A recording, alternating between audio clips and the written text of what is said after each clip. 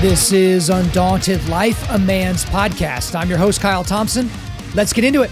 Our guys today got a special guest on the podcast. His name is Carl Trueman. So he is an ecclesiastical historian and author, but he's not a theologian. So I called him a theologian in the interview, and he politely corrected me because he's English, and he was very, very polite about it. But this guy is a big-time brain and a big-time historian and goes through a lot of great stuff. I really enjoyed my time with him. So he actually was the professor of historical theology and church history at Westminster Theological Seminary, where he held the Paul Woolley Chair of Church History. And in 2018, he resigned his position at Westminster to become a full-time undergraduate professor at Grove City College, where he's serving as a full professor in their Department of Biblical and Religious Studies as of the fall semester of that same year. But he's also a fellow at the Ethics and Public Policy Center and a contributing editor at First Things. And he is the best-selling author of a tremendous book, one of the best books I've read this year, and it's this, The Rise and Triumph of the Modern Self, and also a more accessible and smaller version of some of the same content. It's this one, I believe it was released this year, and it's called Strange New World. So there's a lot of density in this conversation from today. And if you read his books, which I highly suggest you do, it will be in the show notes so you can pick up copies yourself. There's a lot to talk about on the subject matter of transgenderism, on the cultural sexual revolution, on the dissolution of the family, and how we as Christians are to push back when our standing in culture has degraded over time. And so we get into a lot of that. We talk about this overall idea of ourself and our perceived identity, and how in years past, and our forefathers would have never answered questions the way that we answered questions today about ourself and our own personal autonomy and all these other different things, but about how all of these ideologies are coalescing really on the transgender revolution. And guys, I know that can be confusing for a lot of people, but this is hitting all of you, right? It's hitting you at your kid's school. It may be hitting you in your own household. And this comes from somewhere. We think everything bad came from the 1960s, but a lot of the foundations for some of the stupid things that we saw and the degradation of culture that we saw in the 1960s started hundreds and hundreds of years before that. So we get into a lot of that here in this episode. I really, really appreciate the time with him, but I'm not going to keep him from you any longer. So without further ado, let's get into it. Carl Trueman, welcome to Undaunted Life, a Man's Podcast. Great to be here. Thanks for having me on. Now, I know you got to catch a plane across a pond here at some point, so we don't have a whole lot of time to dig in. So let's just go ahead and get started. But as a way of basic introductions, you're a theologian. And so most people don't run into theologians in their everyday life. And most little kids don't grow up wanting to be a theologian someday. And so I'm assuming you had some other plans for your life. But just briefly, as a way of introduction, why did you end up becoming a Christian theologian? Well, actually, I'm not a theologian. I'm a historian. I had that in your bio as theologian and historian. So I've already messed it up from the beginning. So I was asked recently, what's the thing that people most say about you that isn't true on the internet? And I said, well, the polite thing that most people say about me that isn't true is that I'm a theologian. Dang. I'm a historian, intellectual historian, interested in why people think the way they do. The background to that. So okay, well, you know what? I'm just going to keep calling you a theologian from now on. So actually, I'm not even going to call you Carl. I'm going to call you Mr. Theologian or something like very appropriate. Works for me. Okay. Now, the main reason why I wanted to have you on, Theologian Trueman, is because of a book that you wrote that has really taken a lot of people in my space by storm, if they can get through it. And it's this one. It's The Rise and Triumph of the Modern Self, Cultural Amnesia, Expressive Individualism, and the Road to Sexual Revolution. And then actually just this year or last year, you released this one. It's kind of a smaller, more condensed version called Strange New World. So this one might be a little bit more accessible to some people. But I do want to talk a lot about the rise and triumph of the modern self. But let's start with the very first sentence of the book. It's the origins of this book lie in my curiosity about how and why a particular statement has come to be regarded as coherent and meaningful. I am a woman trapped in a man's body. So that's how this starts, and that is really a through point for the entire work. So I guess give us an idea of what this book is, like in your own words, and I guess what you're trying to get across to the reader. Well, the opening sentence is a clue to the whole, in that is what I'm trying to do in the book, is try to explain really why transgenderism has become so plausible in modern society, so compelling politically in modern society. But what I do is say, a sentence like that is so radical, that represents such a break with the past, that is so counterintuitive. That sort of sentence doesn't become plausible all by itself. There's a huge back history to this. There's a long history leading up to this point, and it impacts that history has an impact on more than just gender. What really lies behind that sentence becoming plausible is a fundamental transformation in what we as a society think it means to be human, a fundamental transformation in the authority we grant to our inner feelings, a fundamental transformation in the authority which we grant to our bodies. So, although there's a very specific question the book starts with, it's really a general history of why do we think the way we do about what it means to be a human at this point in time, and what has led to these dramatic changes. I'm glad you kind of, set me straight. Like, I'm not a theologian, Kyle, you idiot. I'm a historian, because that's helpful when you're reading through this book, because there's another quote earlier in the book, and it's this: the sexual revolution did not cause the sexual revolution, nor did technology such as the pill or the internet. Those things may have facilitated it, but its causes lie much deeper in the changes in what it means to be authentic, fulfilled human self. Again, that's in the title of the book, but self. And those changes stretch back well before the swinging 60s. Now, I'm like most people my age, I'm in my mid-30s. We kind of think that history started when we were born, roughly, right? Or we look back maybe 10, 20 years before then, maybe when our parents were growing up. And so we look at the 60s, and we all like to lament the 60s as the time, the cheese fell off the cracker, as it were. And that's when things really went crazy. But this book is a deep dive into all the stuff that happened beforehand, but also this whole concept of the self wouldn't have made sense to someone you would have had a conversation with hundreds of years ago, right? Yeah. Well, I mean, if you think, let's say, if you were growing up in the Middle Ages, and I was, let's say you're a medieval peasant in Europe, as my ancestors would have been, probably your ancestors would have been as well, and you were to ask somebody, you would just wander up to a medieval peasant and say, "Who are you?"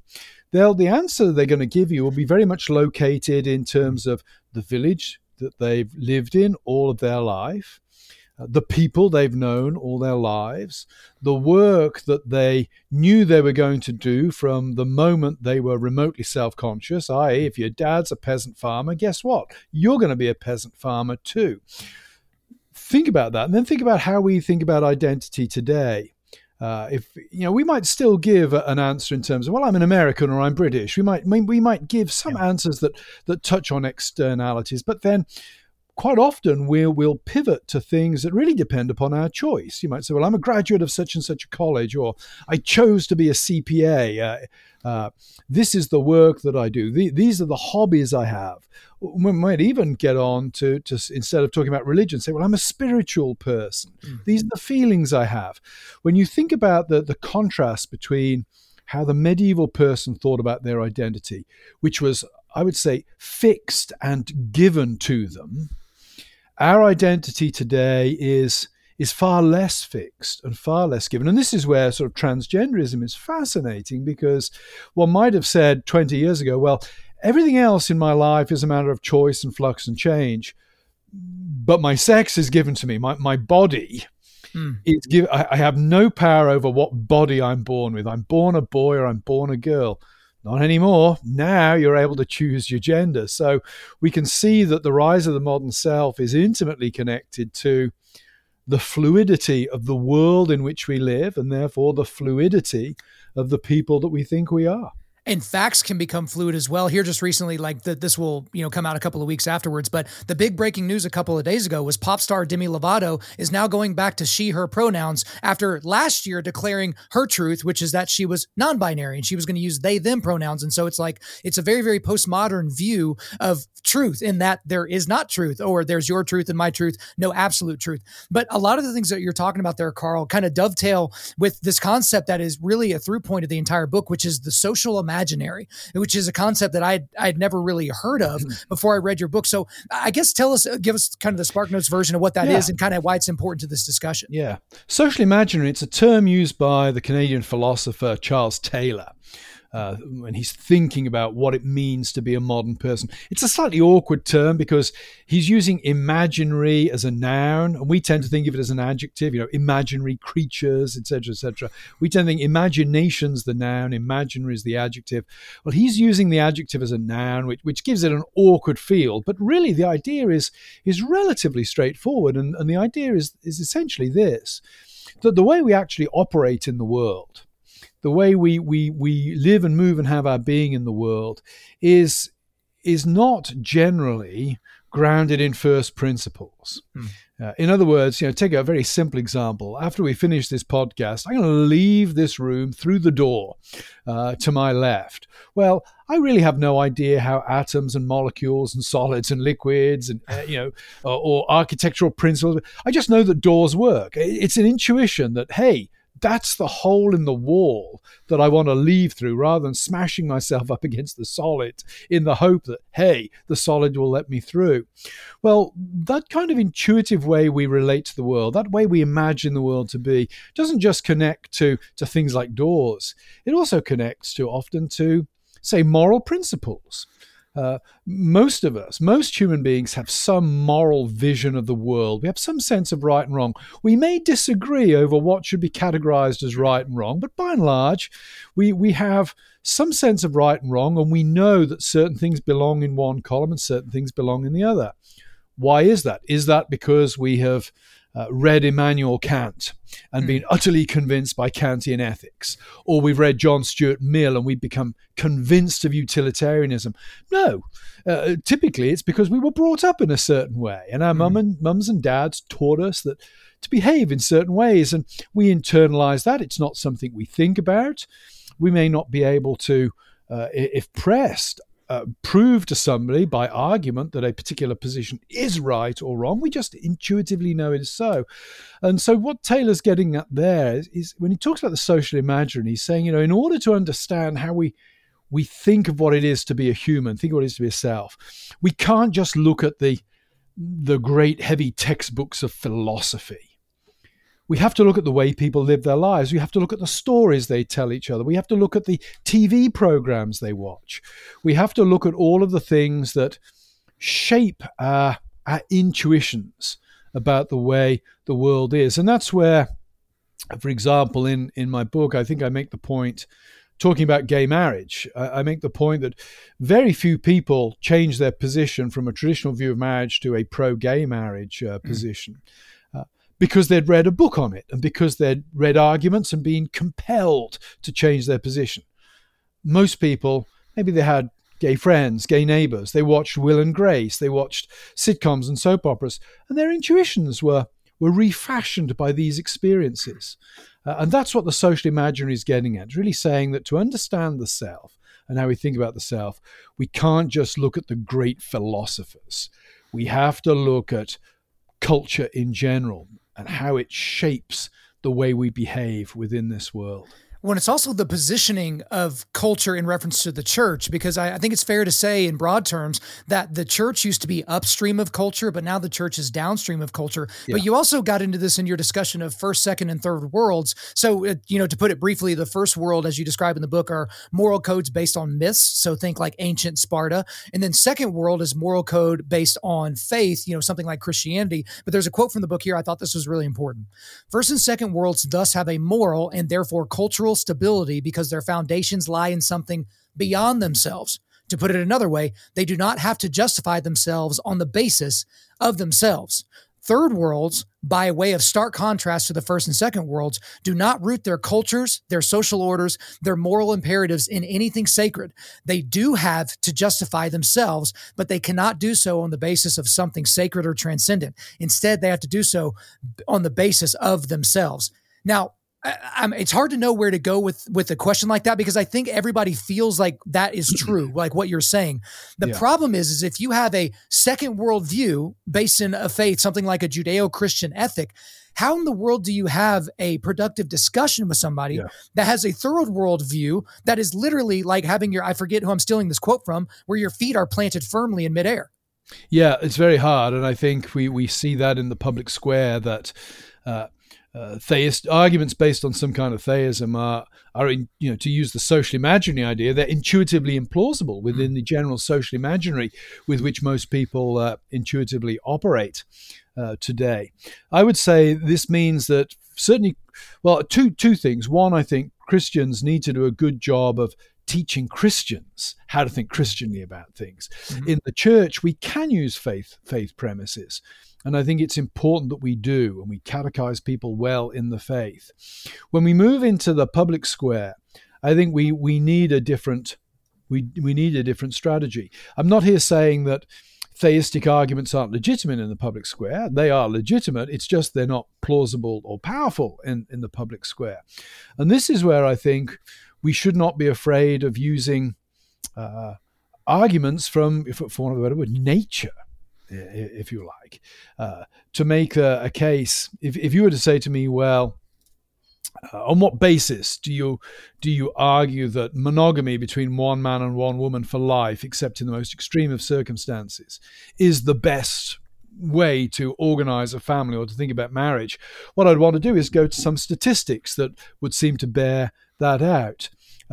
When chatting to gay students sometimes, I want to direct them to, well, look at the statistics for the damage done to the physical body and to physical health by living a very promiscuous gay lifestyle, and ask the question, does that look like flourishing? Does that look like something that is a good thing? So I think in the public square, you're absolutely right that, we're now in the tough spot, but there are some things that society still values, such as bodily health, for example, or psychological health, that are perhaps areas where we could mount something of an argument within the public square, pointing towards traditional resolutions. Well, and Carl, I know this to be the case. Sometimes that makes Christians very uncomfortable, because here recently I made a very short comment on how I think young earth is kind of a silly idea. Why would God create the appearance of age only to give us the tools to determine the age of something, only to switch it and be like, ha, gotcha, it's only 6,000 years old. Like, I don't find that entirely compelling, and I'm bastardizing their argument. But I think people get very, very concerned with if they glean wisdom from outside the Bible. But again, the Bible can't, tell you what to have for lunch today. The Bible can't tell you who the 14th president was. The Bible can't tell you whether to leave out of your neighborhood left or right today, that kind of thing. So I do think Christians do need to be a little bit more comfortable with using things that God gave us, understanding that God is sovereign overall, not just over his scriptures. But to take a wild left turn from that subject to this one, there's something you brought up in the book, and I wrote in the margins, and I circled it in exclamation point, because every time I bring this up, Carl, it makes people uncomfortable. But I think I'm right about it. Okay, so it's a very short quote. You say this: even now in our sexually libertarian world, certain sexual taboos remain in place, pedophilia being perhaps the most obvious. Now, in my discussion, I discussed the Overton window, which I know you're familiar with and a lot of people are familiar with, a couple of years ago on the show. And I said the Overton window will shift in the near future to include pedophilia as a reasonable way of operating in the world. And my main argument is that if children, and we'll get into a deeper discussion on children and gender and sex and all that, if a child, 7, 8, 9, 10, 12, 13-year-old can choose their gender, then why can they not choose their sexual partner? You don't have to be like a deep, philosophical person to understand how that's the very next step, not the slippery slope, but the very next step is that argument. Do you feel like I'm crazy for saying that? Because some people say I'm crazy until they see other things in culture that are like, ooh, man, Kyle, you might be right. No, I don't think you're crazy at all. And I think we're already beginning to see signs that kind of shift is taking place. There was the recent kerfuffle surrounding the professor who talked about minor attracted persons. Right. I'm at the moment involved in a project looking at various angles at cultural and social attitudes to child pornography. in the United States. And there is certainly anecdotal evidence that sentencing is beginning to shift on these kind of cases and issues. So I do think we are beginning to witness signs that could legitimately be interpreted as shifting us towards the normalization of sexual relations with minors and also pedophilia. Now, societies don't always follow through. Sometimes societies go to the brink on something and then pull back. The problem is you can't tell what a society is going to do until it actually does it. So I would say, is the argument that pedophilia could be the next thing on the agenda, is that an argument that would only be made by somebody wearing a tinfoil hat? Mm-hmm. No, that is not tinfoil hat territory. I think that is a perfectly rational position to hold and for which to argue, even if, and we hope this is the case, even if it doesn't actually come to pass. Well, it goes back to the discussion of first, second, and third worlds in terms of our moral codes, because if nothing is sacred in a third world and the majority of culture and society is pulling us into a third world, there is nothing that's off limits, right? And people are like, oh, you're being alarmist, it's slippery slope. But it's like, it's always a conspiracy theory until it's proven right. And if we've seen anything from 2020 till today, how many things were we set? Like, again, if I had said a week ago, if I had referred to Demi Lovato as she on her Twitter, I would have been banned from the platform. And yet this week, if I referred to her as they, then I would be banned, right? It's like, again, the shifting sands are crazy. But again, when you get to sacred, there's nothing that should be more sacred to a culture than marriage. Right. And obviously you brought up gay marriage earlier. There's another quote from the book, because I think this expounds. And guys, again, in this book, like in this interview, we can't get into like literally 1/100th of the content of the book. You're going to have to go get this book for yourself. It will be in the show notes, but let me read this quote here. Marriage is therefore not to be understood as a lifelong monogamous relationship for the purposes of procreation, mutual companionship, and exclusive sexual union. Rather, it is for the mutual pleasure and satisfaction of the consenting parties, and that is all. So if you use the latter definition there, Carl, obviously any number of different definitions of marriage are appropriate, right? Yeah. Gay marriage, thruples, marriage between a bunch of different people. You could extrapolate that out into marriage with children, marriage with animals. I know people get real uncomfortable with that talk as well, but those are decent ways of extrapolating out that overall mindset. But again, if you look at it from my perspective, I studied this way less than you have, but you look back at totalitarian regimes or any regimes that came out of the many tributaries of Karl Marx or something like that, one of the things that they always try to destroy is marriage. They try to destroy the system by destroying marriage, destroying one man, one woman for life with children, loving and all pointed towards the Father God. Go. Well, yes, I mean, you're absolutely correct. And of course, one of the reasons why marriage is such a target is families create strong bonds of loyalty. Exactly. There is a we don't fully understand, I think, the ties that bind relative to families, but families create alternative spheres of authority and loyalty over against the state or over against whoever is pushing whatever agenda at any given moment in time.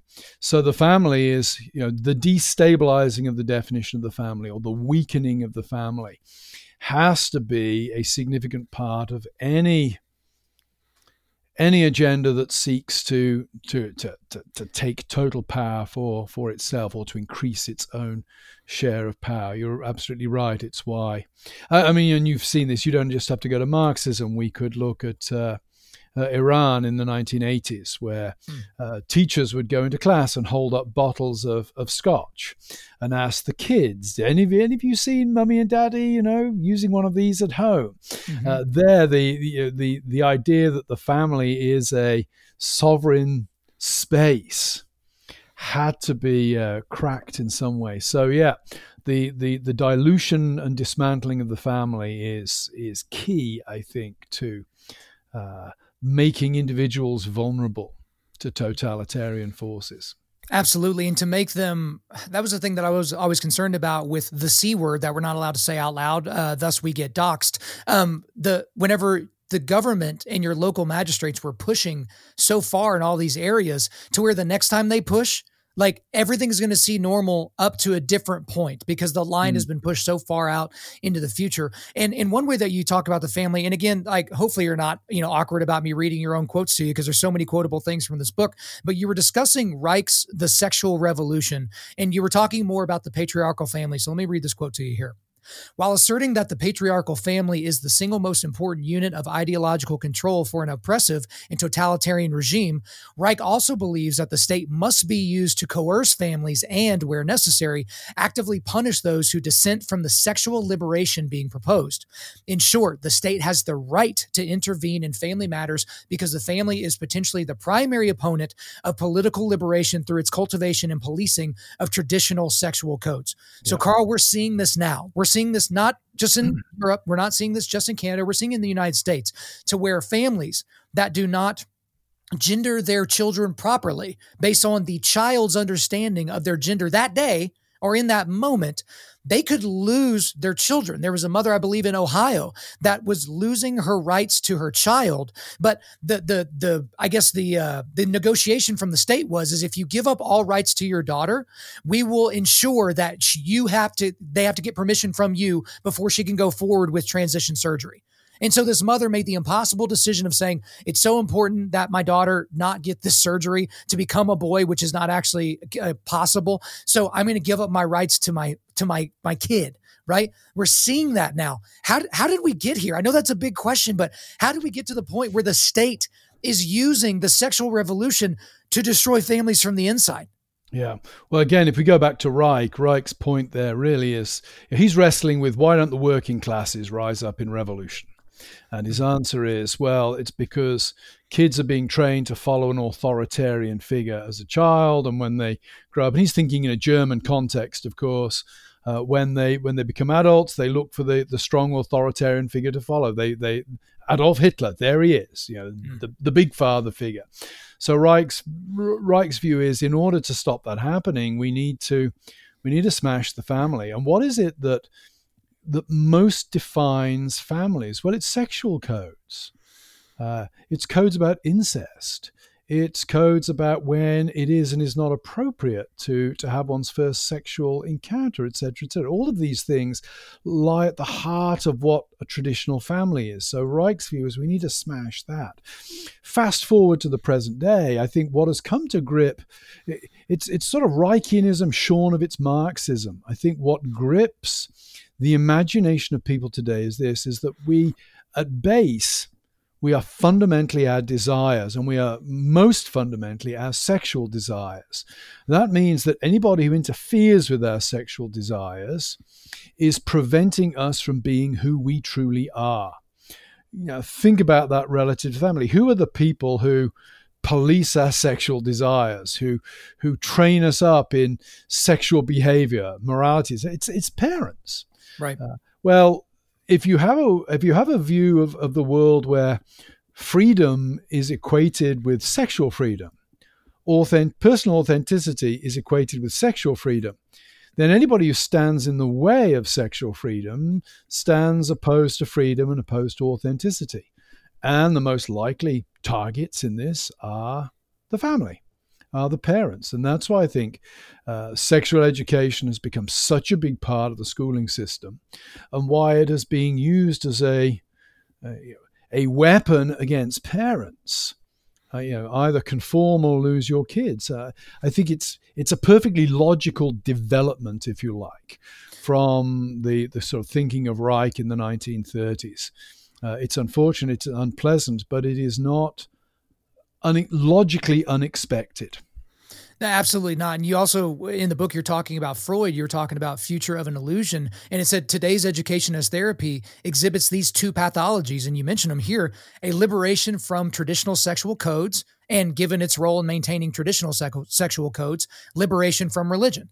And we see this all throughout the schools. That's why we advocate, constantly for people to homeschool their kids, or they vet a private Christian school, because just because there's a cross on the door before you walk into the main lobby, that does not mean that this stuff is not pervading into those different areas. But I do want to read a quote here, surprise. That's perhaps the crux of the entire book. And you've mentioned transgenderism several times, but I think this is the one that encapsulates it overall and why we should all talk about it. So let's read it here. Finally, perhaps the most significant social aspect of transgenderism is the way it provides the latest and most potent reason for the discussion of the traditional family. By the beginning of the 21st century, the psychologizing of the self, the sexualizing of psychology, and the politicizing of sex had all played significant roles in the abolition of the pre-political. If sex is politics and children are sexual, then children's sexuality is political too. That, for me, that was one of the most important sentences in the entire book for me, Carl, because you address the pre-political, because we live in an age where everything, including business, including the military, including sports, everything is politics. It's inescapable. We used to have escapes when we would go to entertainment, we would go to the theater, we would go to the ball field, but no more. There are no places that are safe to be away from politics. Is that really the main demon, I guess, in all of this? Is this movement towards the abolition of anything that's pre-political? Yeah, and whether it's the main demon, I don't know, but it's certainly part of the toxic brew that we're having to drink at the moment. And I think that the pre-political has always provided, for want of a better term, I hate to use the sort of the language of but pre-political always provided safe places, right, for people to disagree, for people to come together. Back home in the UK, the local pub was somewhere where people could go and share a drink. The village green was somewhere where people would play cricket together. There were these what we sometimes, the English philosopher Edmund Burke calls them little platoons. Sometimes we call them mediating institutions. There were these organizations that were that stood between the individual and the political arena and provided significant joy, significant forms of life. We just don't have those anymore. They have all been colonized by politics. And unfortunately, it's impossible to resist, because I make the point in the book that as soon as one side decides to make something political, everybody has to play the game. Because particularly in America, where everything defaults to litigation very, very quickly, as soon as somebody decides to sue the Boy Scouts from the right or the left, everybody is suddenly involved politically in engaging with the Boy Scouts. So it's become a very unfortunate part of modern culture. And I think the biggest casualty of this, I don't mention this in the book actually, but I think the biggest and most significant casualty is we've lost traditional notions of friendship. That now friendship is mediated through political and sexual categories. I was talking to a youth worker recently working one of the schools, and we're talking Western Pennsylvania. This is pretty rural. This is conservative territory culturally.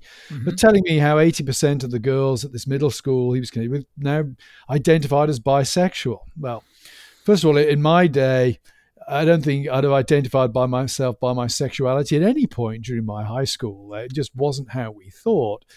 But secondly, I asked him, what, those statistics are staggering. Why do you think that is? And his answer, I thought, was simple but profound. His answer was this: we don't teach kids about friendship anymore.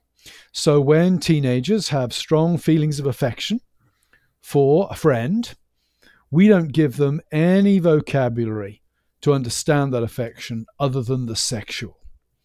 And then, of course, so they have to translate what to me would have been an intense friendship. They have to translate it into the language of sex and sexual orientation. So the loss of the pre-political, I think, is also reflected in the loss of the traditional notion of friendship, which wasn't just built upon totally agreeing with each other on everything. It was built upon more than that. It was built upon ways of life that were pre-political. Well, and Carl, it's like we've moved from friends to comrades. Like, here are the people that believe the exact same way that I do. And that used to be the most fun, is like your buddy liked this team and you liked this team, and you would make fun of each other and you would poke fun at each other. But again, that in modern society, you can't do that because, poking fun and being sarcastic, that isn't a microaggression. That's just an aggression, right? And so that's kind of the world that we found ourselves in. And it's certainly a detriment to our children. That's one of the concerns that we have in modern culture, is our kids aren't start learning how to deal with one another. Like whenever you go to a store now and you see someone from the younger generation not know how to communicate with you, not know how to walk you through an issue or get you to the point where you can be helped, it's like somebody failed them, and it wasn't just mommy and daddy. Like there is a greater culture around them that goes into that.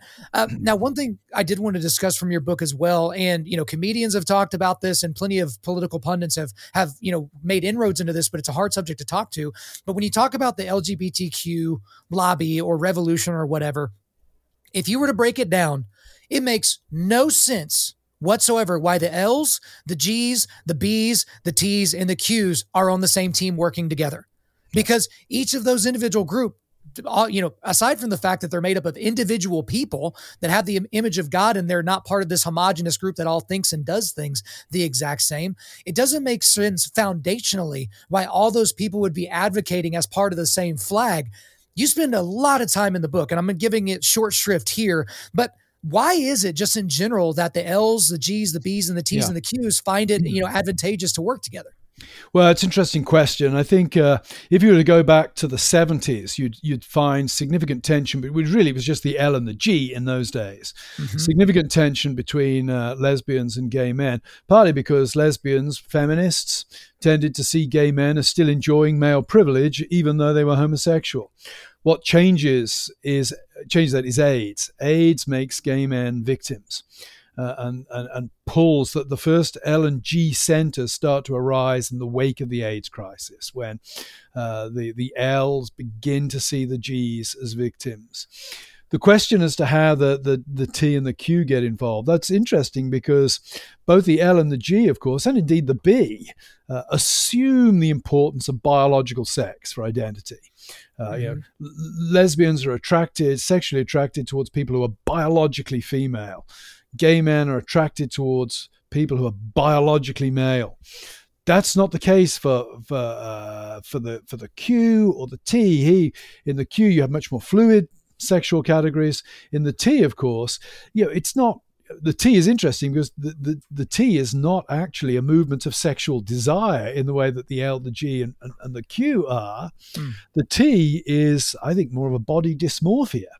So, and also, of course, the T emphatically denies the importance of biology for identity, which is why somebody like Andrew Sullivan, the gay journalist, gets into trouble because he says, I'm not sexually attracted towards women who've transitioned to being men. They're not really men. He's now transphobe because as a gay man, he doesn't find a woman pretending to be a man sexually attractive. Right. So the question then becomes, well, how does the T get bolted into this if it's not a binary movement and it's not movement of sexual desire? I think it's iconoclastic. It's a question of the enemy of my enemy is my friend. The enemy of my enemy is white, straight men. And that's ultimately what bound the alliance together. Interestingly enough, I think we're beginning to see the alliance starting to fracture. The trans exclusionary radical feminists being hated by the trans affirming feminists. We're seeing that alliance starting to fracture. And I think that's a result of the fact that white, straight men are no longer deemed to be the threat. They're sort of marginal now. They're no longer a big enough threat to keep the alliance together. So I think the next 5 or 10 years will be interesting. And what we will see, it may surprise some listeners, but what we will see is a dramatic fragmenting of this movement in a way that's actually entirely predictable. Well, it's predictable if you just look at their flag. Right? Every time you go and Google the flag, there's a new stripe. There's a new design. I saw at the Babylon Bee, they made kind of a funny thing. They put like a monkeypox symbol on the flag, right? And it was just kind of like, it sounds silly, but how far are we away until that's the norm? Now, there's so much more left to talk about on this. Unfortunately, we're running short on time. So I'll make this the last question of the day. Our mission at Undaunted Life is equipping men to push back darkness. Okay. Yeah. That is what we do. And we try to do that by giving guys information. Again, the example I always use is if you're mad about CRT in your kid's school, but you don't know what CRT stands for, and you don't know that it comes from critical theory or critical legal studies or the Frankfurt School or Karl Marx or Satan or whatever, like it's going to be a hard conversation for you to convince people to come to your side of things. But when I was finished reading this book, and I kind of mean this as a compliment. I kind of just put my head in my hands and I'm like, God, we're so screwed. Like, we can't even have a conversation about the things that are so important, even if we have the information, which this book does a great job of giving us that information. So I guess in a sheepish way, as I'm going to ask it, what in the world are we to do as men to be able to push back against this darkness that we're seeing? Yeah. Well, I think, first of all, we need to have a realistic view of what the possibilities are. And I think, the possibilities in the short to medium term are very limited. So first of all, I think we should not set ourselves the back-breaking task of turning this all around by next Wednesday. It's not going to happen. I think we have to have a vision of the long game. That I think we need to think, well, what we're doing today, I said to my wife within the last 12 months, I said, I've come to the conclusion I'm pretty much going to lose every cultural issue I engage on during my own lifetime. I said, but that's okay. I'm still going to engage on them. And what I'm going to do is I'm going to try to leave something behind for the next generation to stand on and to build on. I've used in class the example of medieval cathedrals. Medieval cathedrals typically took hundreds of years to build. So the guys who laid the foundation stones on day one of construction knew they would never worship in the building, but they still did it anyway because they weren't doing it for them. The story was not about them. The story was about God. So we got to play the long game. I think we can take confidence in that because we know that the church wins at the end of the time. We may not live to see that victory in our lifetime, but that's okay. We need to play our part here and now faithfully. And that brings me to the other part of what can we do. The place where we can have most impact is the place where the Lord has put us, in the local communities, the local churches, the local neighborhoods where we are. So I think it's important to vote. It's important to be involved in the broader work of society, if you like. We should all rejoice when the right people get elected, when we get a good Supreme Court verdict. But we shouldn't think of that as our main responsibility. Our main responsibility is being part of the community in which the Lord has placed us. Loving people, talking to people that we really encounter day by day. And although dialogue has broken down at the national level in significant ways, I still think that one-on-one, one human being looking into the eye of another human being can find some way to talk. So play the long game, trust the Lord, be faithful where he's placed you. Those would be the three ways I would say push back. I absolutely love that. And the other thing I would say that really ties into those three is just obedience, overall obedience. Like if you hear the Lord's prompting. So again, that example of someone laying the foundational stones, knowing they'll never worship in the cathedral, it's the same thing that we love absolution in our culture. We love to know the answer. And we like to know that if we go up and give a guy a sandwich on the street, or we ask a stranger if we can pray for him, we want to know in that moment that their life has changed and that they've turned to the Lord and all those different things. But that may not be the case. That may be a seed that you planted that's going to get watered a decade from now. And the whole point was you being obedient to Christ and obedient to God's the prompting in that moment. Now, Carl, we could go a lot of different other places, but I know you got a plane to catch. So for right now, that's all for me. Is there anything else you want to get off your chest? No, thanks very much. I thoroughly enjoyed our time together. Carl Trueman, thank you for coming on Undaunted Life, a Man's podcast. There you go, guys. I hope you enjoyed my time with Carl Trueman. But before we let you go, we are going to do a quick resilience boost. At Undaunted Life, our mission is equipping men to push back darkness with content that forges spiritual, mental, and physical resilience. So I've got a couple of links to books. So The Rise and Triumph of the Modern Self, there's a link to that. And then also there's a link to Strange New World, and then a link to some other places where he contributes. So that's what I mentioned in the intro, the Ethics and Public Policy Center and First Things. All right, guys, thanks so much for listening to the show. We do appreciate it. Wherever you're listening to this, please subscribe, rate, and leave us a positive 5-star review. If you want to come speak live at your event or on your podcast, just shoot me an email to info@undaunted.life. That's info@undaunted.life. Follow us on Instagram and like us on Facebook, and check out our website for everything else, including how to donate to keep more content like this coming your way. Just go to www.undaunted.life. And as always, we want to thank the band August Burns Red for allowing us to use their music for our content. The music on this podcast is their song Cutting the Tides, which is off their 10th anniversary re-recording of their album Leveler. The links are in the description. I'm your host, Kyle Thompson. Remember, keep pushing back darkness. Keep forging spiritual, mental, and physical resilience. Keep seeking the Lion of Judah.